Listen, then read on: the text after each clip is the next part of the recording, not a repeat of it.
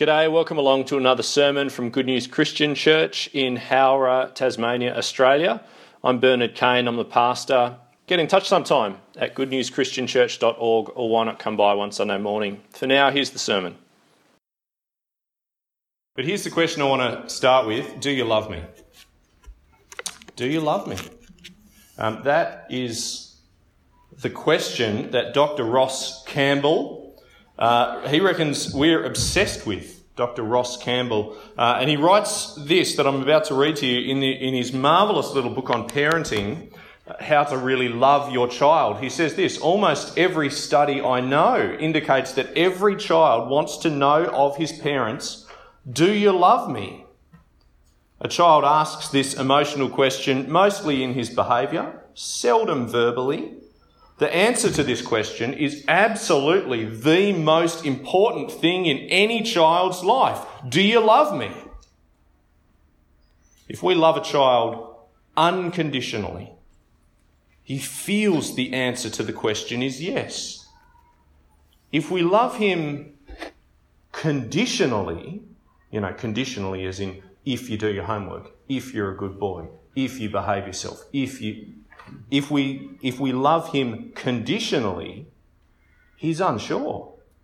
And again, prone to anxiety. The answer we give a child to this all-important question, do you love me, pretty well determines his basic attitude toward life. It's crucial, writes Ross Campbell. And then he tells this story, and I know we're not all parents here, and I know that as the parents who are here, we carry regrets about how well we've done in this area over the course of our lives, and we could have done better and wish we... I think we can all relate to what he's talking about here. What does a child do then to win love? The child communicates primarily with his behaviour. He continually asks the question, do you love me? Here's an example. When our daughter Carrie was 16, she went to summer camp, right? Obviously an American. She went to summer camp, Carrie. Our 9-year-old David was then the oldest child at home, and he liked it. He acted more maturely and sought more responsibility. David liked being the oldest. It was great. The problem was that eventually Carrie had to come home. Well, on the day she returned, David's behaviour regressed. He suddenly became whiny, discontented, pouty, somewhat angry, moody, and withdrawn. What happened? Why the sudden drastic change in David? What should I do as a parent? Punish David for his poor behaviour? Send Carrie back to camp? Tell David his 5-year-old brother Dale acts better than he? What would you do? Of course, Carrie's coming and again becoming the oldest kid was hard on David. That's difficult for a young boy to handle. His behaviour was the pleading question, do you love me? Do you love me now that Carrie's home and I'm not the oldest anymore? How does your love for me compare to your love for Carrie? Is she more important? Can she take away your love from me? And perhaps you might say, well, that's one angle on it, but there's more to parenting, and indeed there is.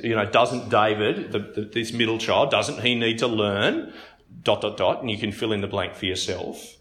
And of course those things are true, but I think there's a lot to this thought, isn't there? How much of our behaviour, not just as children anymore, but how much of our behaviour even as adults is driven by a thirst for an answer to this question, do you love me? I will be a servant-hearted spouse to my spouse because, well, not just because I want to imitate Jesus and live as he's told me to, but partly because I want her to love me and because I want to be assured of her love for me. Do you see? I think we're complex beings when it comes to our motivations for things. I'll take one for the team. It might be in the work situation, or it might be in sport. I'll take one for the team to guarantee myself, to shore up the admiration that I enjoy, or the gratitude or affection from my workmates or my boss or my coach or my teammates. And sometimes we're a bit more dysfunctional about it, aren't we? I'll act up with my parents or my teachers in this weird self-defeating kind of a way because, well, I think deep down they love my sisters more than they love me. Or because that kid over there, well, he gets all the attention of the teachers. In a way, I'm acting up because I want to be noticed. But let's go one step further back if we could, friends, and just before we pray, and I am going to get to Luke's Gospel, don't worry. Let's go one step further back, because if Ross Campbell has put his finger on something important here, and I think he has, that much of our anxiety in life and our flapping around in life, our trouble in relationships and our stress stems from uncertainty around this question, do you love me? Then what about God in our lives? The health issue that crops up quite out of the blue, perhaps. And it could be about your mortality, or it could be some other area of your life that's very precious to you and special to you. Or indeed it could be that for your spouse, but it's how you have to face it. But it really comes home to you, this health issue. It really brings home to you your mortality, perhaps, or in a very new way, or for the very first time. Does God love me? I've been saying it for years, but does God love me? Well, the family perhaps tells you, and look, maybe they say it rudely and bluntly, and they could have said it a whole lot better, but they tell you what you already know, that you are struggling to cope on your own now. Is God really by my side in all of this and in whatever's going to come next? Or with the stuff that I got up to over summer, or that recurrent sin in my life, and I struggle against it and I fight against it, but am I really winning? Are you really winning? Does God have for you, an unconditional love, an unimpeachable forgiveness, a warmth toward you that will never go away no matter what? Do you love me? Do you see? Well, friends, God has some words for us this morning in Luke chapter 3. Yes, amidst all of those tricky to pronounce names. And may these words be like the fresh morning dew for our souls. I think there's real refreshment in these words for us this morning, brothers and sisters. May they be a beautiful, a reawakening for us as we continue our series through Luke's Gospel, thinking about following Jesus. So let's pray together. Please pray with me.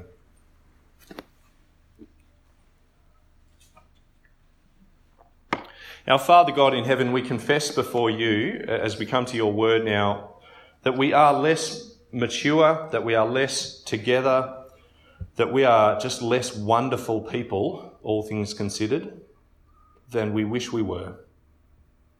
God, we live in a world that is broken in so many ways, and we sense that fracture deep within ourselves, and we even despise some of the petty, silly things that trouble our hearts or unsettle us, or that we obsess over, or that we pin our hopes to at times.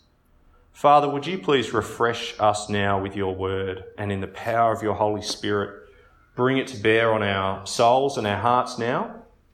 As you've promised, O God, may your Spirit awaken us to the very character and mind and heart of our God in your word.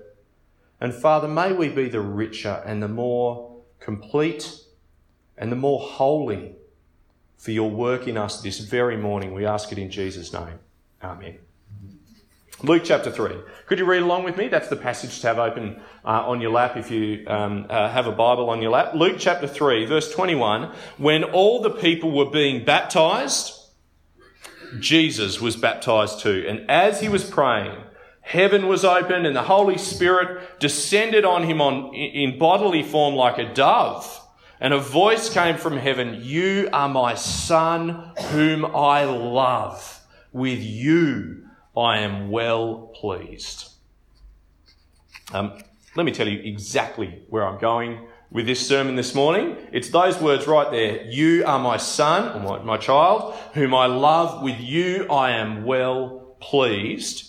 I mean to convince you, I mean to remind you, I mean to show you that those aren't just a display of God's heart toward Jesus, for our information or our education or nice to know, good for him. No, they are a declaration of God's heart towards us, all of us who are in Christ, for our edification. That is to build us up, to assure us, remind us, to comfort you, to strengthen you in your walk with him, to comfort you as you are believers in him, or perhaps to call you to belief in him for the very first time, and to welcome you into something that is truly special and there for you. Not a display for our education, but a declaration for our edification. I'm saying this, Christian, that you can, you should, you must take those words as words that God says over you. You are my son, my daughter, my child, whom I love. With you I am well pleased. Are you in a place in your life where you're able to take those? You know that so firmly within yourself.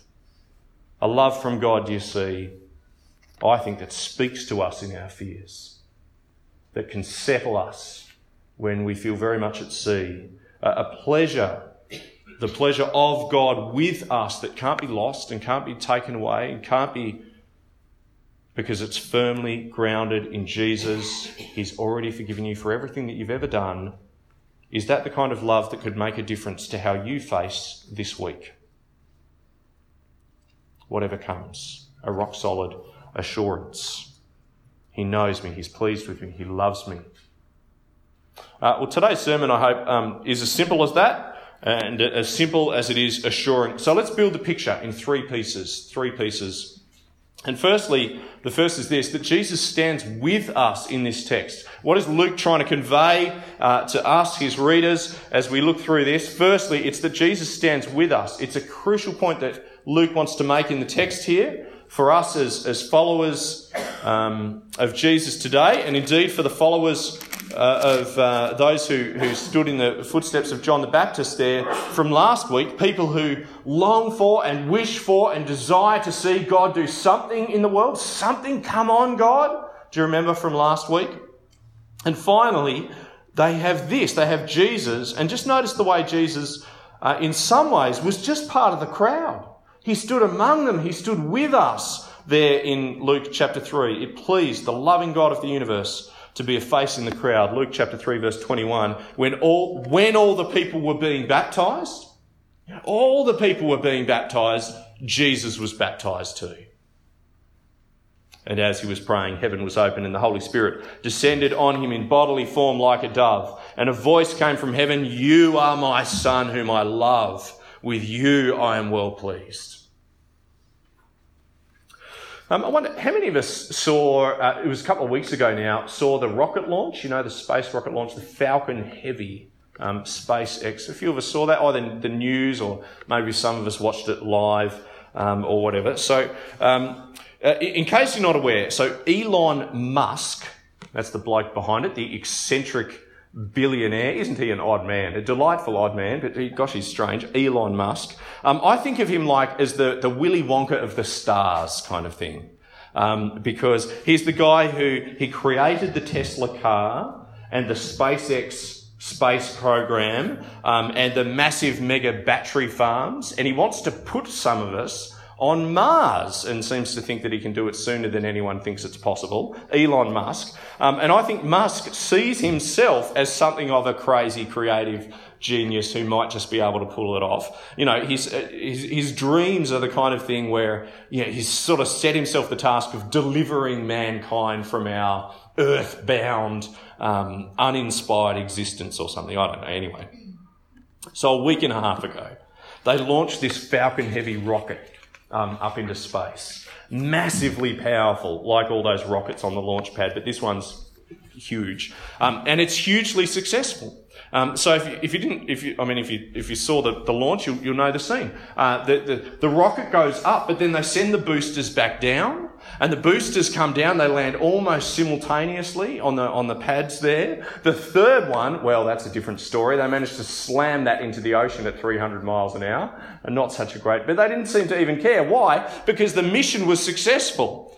And the mission itself was completely ridiculous, if you're familiar. It was to put a used car into orbit around the sun. I'm not kidding. It was a Tesla, of course. It's got a dummy of a driver in there, and it's in this, I think it's got an eccentric orbit so that as it goes around the sun, it sort of passes at Earth's distance and at Mars's distance as it goes around. Truly ridiculous. Anyway, here's the one thing that really took me about the launch, and I wonder if you saw this, because it was quite an inspiring little thing. Like every rocket launch, you've got the countdown. T minus 2 minutes, and down it goes. 10, 9, 8, and down it goes. 3, 2, 1, and ignition and liftoff, and there's the flames, and you're not quite sure if everything's going to plan or everything's coming apart for a few moments there. And they had cameras, do you see, on Elon Musk the whole time. They had a camera on his face and what he was doing there, this eccentric billionaire. And at first, you see, he's in the control room, he's in the command room, surrounded by computers and readouts and very boring sort of voices announcing what's happening to particular technical bits of who knows what. Anyway, surrounded by this data and engineers and so forth. But the moment the Falcon Heavy cleared the launch pad, do you see, it had barely got off the ground. And what did he do? He ran outside, because he wanted to stand amongst the people and look up at this thing as it was flying up into the air. He wanted to stand shoulder to shoulder with men and women who were captivated by the beauty of this thing as it flies up into space. And you can see him there with the boyish grin on his face and shielding his eyes and hands on the back of his head. This billionaire trying to change the whole world, shoulder to shoulder. He craved no ivory tower. He wanted to be with ordinary people. And I know it's a poor comparison, but I look at Luke chapter 3, verse 21. When all the people were being baptised, Jesus was baptised too. Shouldn't the Lord Jesus stand alone? Shouldn't he have a private baptism? Shouldn't he be sealed off? Away from all the sinners and away from all the people like us with issues in our lives and a mess in our lives and who knows what kind of a morning. Shouldn't the Lord Jesus, the creator of heaven and earth, the one through whom, shouldn't the holy Lord Jesus have a private baptism separate from us? What does he want to be around ordinary people for? When all the people were being baptised, Jesus was baptised too. He craved no ivory tower, friends, but ordinary people. But he doesn't just stand with us and is pleased to do so. Secondly, Jesus stands for us as well. He stands with us, but he also stands for us, secondly, and more quickly. Let me just say, if you've got the passage in front of you there and in an actual Bible, or perhaps you're quick enough to do it on your phone, let me just say, a lot of ink has been spilled over the centuries and by incredibly smart people, and in many big fat commentaries, all trying to figure out the best way to harmonise Luke's genealogy, the list of names there, the family tree, with Matthew's genealogy, because Matthew also lists a genealogy for Jesus, and Matthew's got that there in Matthew chapter 1 verse 1. He's got it at the start of his gospel, a record of the genealogy of Jesus Christ, the son of David, the son of Abraham.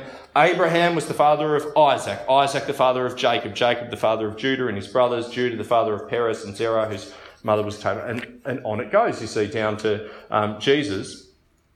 And Luke's got his here, and he goes in the opposite direction, but nevertheless another family tree. Could I just make 3 comments on these 2 genealogies? And for some of us, these sort of things really matter. For others of us, we go, can we just get to the main point of it, please? But for some of us, these details matter. 3 comments on these genealogies. Number 1, if you're kind of hoping that they're the same, that they're actually identical, if you stare at them, you're going to be disappointed. They are different. It's just not that easy. So number 1, they're not the same. But number 2, I want to say, I don't believe they contradict one another either. Now, how does that work? Because you either get a guy's dad's name right or you get it wrong. And if you get it wrong, then you suddenly are chasing down the wrong branch of the tree. And you might get to the same point eventually, but you know what I mean? Like, you either get the guy's dad's name right or you get it wrong. How can they not be contradictory? How on earth can two family trees even work? There are several ways that two family trees can even work, and I think all of them contribute to the clash, if I can put it that way, the apparent contradiction between Matthew and Luke. One way is that sometimes the fathers listed are the legal guardians rather than the birth fathers, or vice versa, depending on which book you're looking at. And Jewish law sanctioned that much more than we do in our day. In fact, there were certain circumstances under which Jewish law required it, commanded it to be the case. And I think that's the instance very early in Luke's gospel. I think that's why it departs from Matthew's list and causes them to branch off almost straight after Joseph's name. So that's one way. Another way that two genealogies can both be right, although differ, is that I think Matthew particularly wants to make sure that he lists all the actual kings of Judah, which is a priority for him, and you'll have to see that in Matthew's gospel as to why that is. Even if they're not strictly the legal guardians or the parents, because for Matthew's gospel, the line of kings is very important. Now, is that wrong? Well, it's not the way we do genealogies, is it? It's not the way we would list them, and it's not strictly a family tree in that sense, but I don't think Matthew's trying to trick us. He's just doing a different thing. Another way is this, and this is where it gets to some of the fine detail. In at least one of Luke's, one instance in Luke's gospel, he skips over a name of a man who, and I'm giving you a hunch as to why I think he does that, probably because of a curse that rested on the unnamed person in Luke's gospel, whose name does appear in Matthew's gospel. So for what? You might call that a social motivation, to avoid the shame of that person who had a curse on them.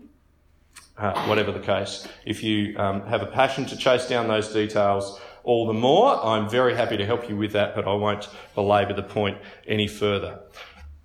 I think we can say this, though. Even if there is reason to kind of fuss and obsess and stew over a few of the details to try and harmonise these two lists, hypothesise and wonder, I think we can say this pretty clearly from Luke's gospel, can't we? Jesus came to stand for us. The genealogy shows us that much. And when we get a hold of that Jesus came to stand for us, we just start to get our hands, we start to get our fingers around those precious words from heaven spoken over Jesus as our very own. Take a look with me, would you please, at just the first couple of names in the list of names in Luke's gospel and the last couple of names. I think they're the big point that Luke wants to lead us to. Luke chapter 3, let's take it from verse 21. When all the people were being baptised, Jesus was baptised too, and as he was praying, heaven was open and the Holy Spirit descended on him in bodily form like a dove, and a voice came from heaven, "You are my son, whom I love. With you I am well pleased." Now, Jesus was about 30 years old when he began his ministry. He was the son, so it was thought, of Joseph, the son of Heli, the son of Mathat, the son of Levi, and on it goes. Skip down to the end of the list, just trail your eyes to there. Verse 37 say, the son of Methuselah, the son of Enoch, the son of Jared, the son of Mahalalel, the son of Kenan, the son of Enosh, the son of Seth, the son of Adam, the son of God. The son, so it was thought, of Joseph, but truly the son of Adam, the son of God. And God says to this son, there in the middle of history, surrounded by the hoi polloi, "You are my son, whom I love. With you I am well pleased." And if you've ever found yourself wondering to yourself, what am I in the eyes of God? Little me down here. What are we? If he's up there somewhere, what's he care about little old me or little old any of us, for that matter? Well, doesn't Luke want us to know this? Number one, you think God's forgotten? Alex, would you mind just getting that door? Number one, you think God's forgotten? God hasn't forgotten his children. God made us. God remembers us. He knows every person in this list, not just as a weird Hebrew name, but as a person, as a generation of human beings. Knew every one of them intimately, created and cared for by God. He fathered them into existence. You think you've been forgotten? But number two, he hasn't forgotten. He also hasn't become fed up with mankind. Because here comes one, you, Jesus, are my son, whom I love. With you I'm well pleased.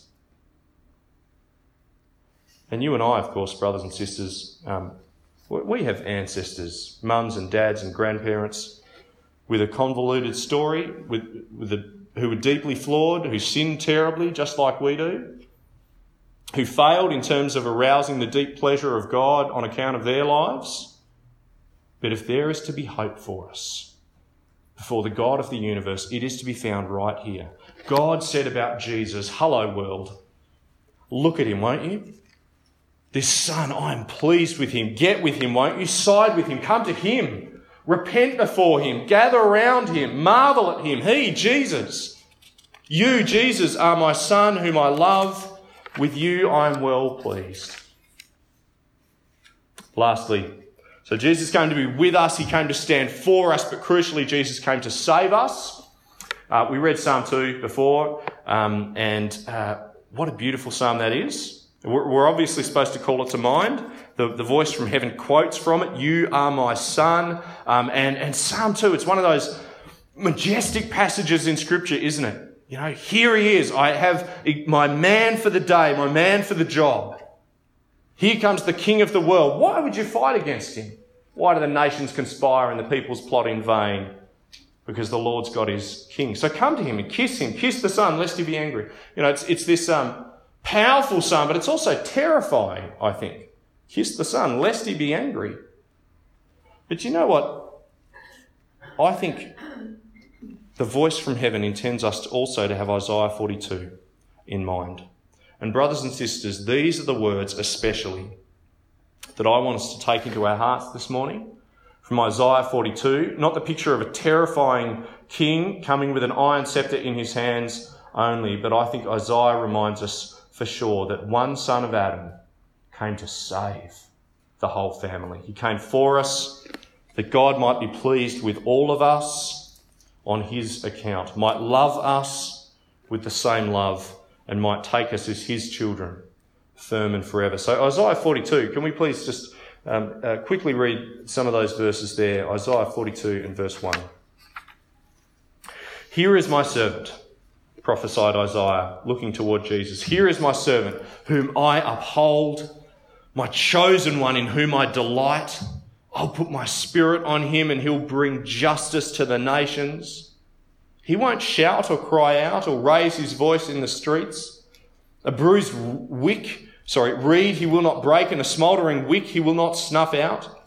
In faithfulness he'll bring forth justice. He won't falter or be discouraged till he establishes justice on earth. In his law the islands will put their hope. This is what God, the Lord, says. He who created the heavens and stretched them out, who spread out the earth and all that comes out of it, who gives breath to his people and life to those who walk on it, I, the Lord, have called you in righteousness. I'll take hold of your hand, I'll keep you, and I'll make you to be a covenant for the people and a light for the Gentiles, to open the eyes that are blind, to free captives from prison and to release from the dungeon those who sit in darkness. And I guess, folks, the question that I have for you and my read of the culture around me and the non-Christians in my life is this. Is this the kind of tender God that they have in mind when they think of God in their lives? In Jesus, we have found a warm-hearted, generous God who would come to stand with us and for us and save us. I've found a God who has declared that he will stand by us and with us. He loves us. I meet here a tender-hearted God who holds his children in his very hands, as he's done through all the generations, and he'll never let us go for all who find their life in Christ. So, do you love me, God? Well, as we are in Christ, we can take hold of these very words for ourselves. You should hold on to these very words for yourself. You are my child, whom I love. With you I am well pleased. So let's be the kind of believers in the lives of our friends who we aren't just stiff upper lip, stoical, and nor are we scared stiff about what life holds. Let's be believers who think and who speak, who pray, who act, who care, who live like children loved and cherished, the very pleasure of our Father in heaven, whose Son came to save. Let's pray together. Our Father God in heaven, this morning we are reminded of the power of words to hurt and to heal. God, grant please that we take these words of yours as the true joy and comfort of our souls this week and indeed every week. And Father, we long that others would come to Christ, would find their security in those words, would find their identity as a beloved son and daughter of yours, would find their eternity in these words of sonship, affection, assurance. Grant too, please, God, that we point one another to your grace and your love. May we minister to each other in that way with those reliable and trustworthy, dependable words of life, the Lord Jesus himself for us and with us and to save us. And we ask him in Christ's name. Amen.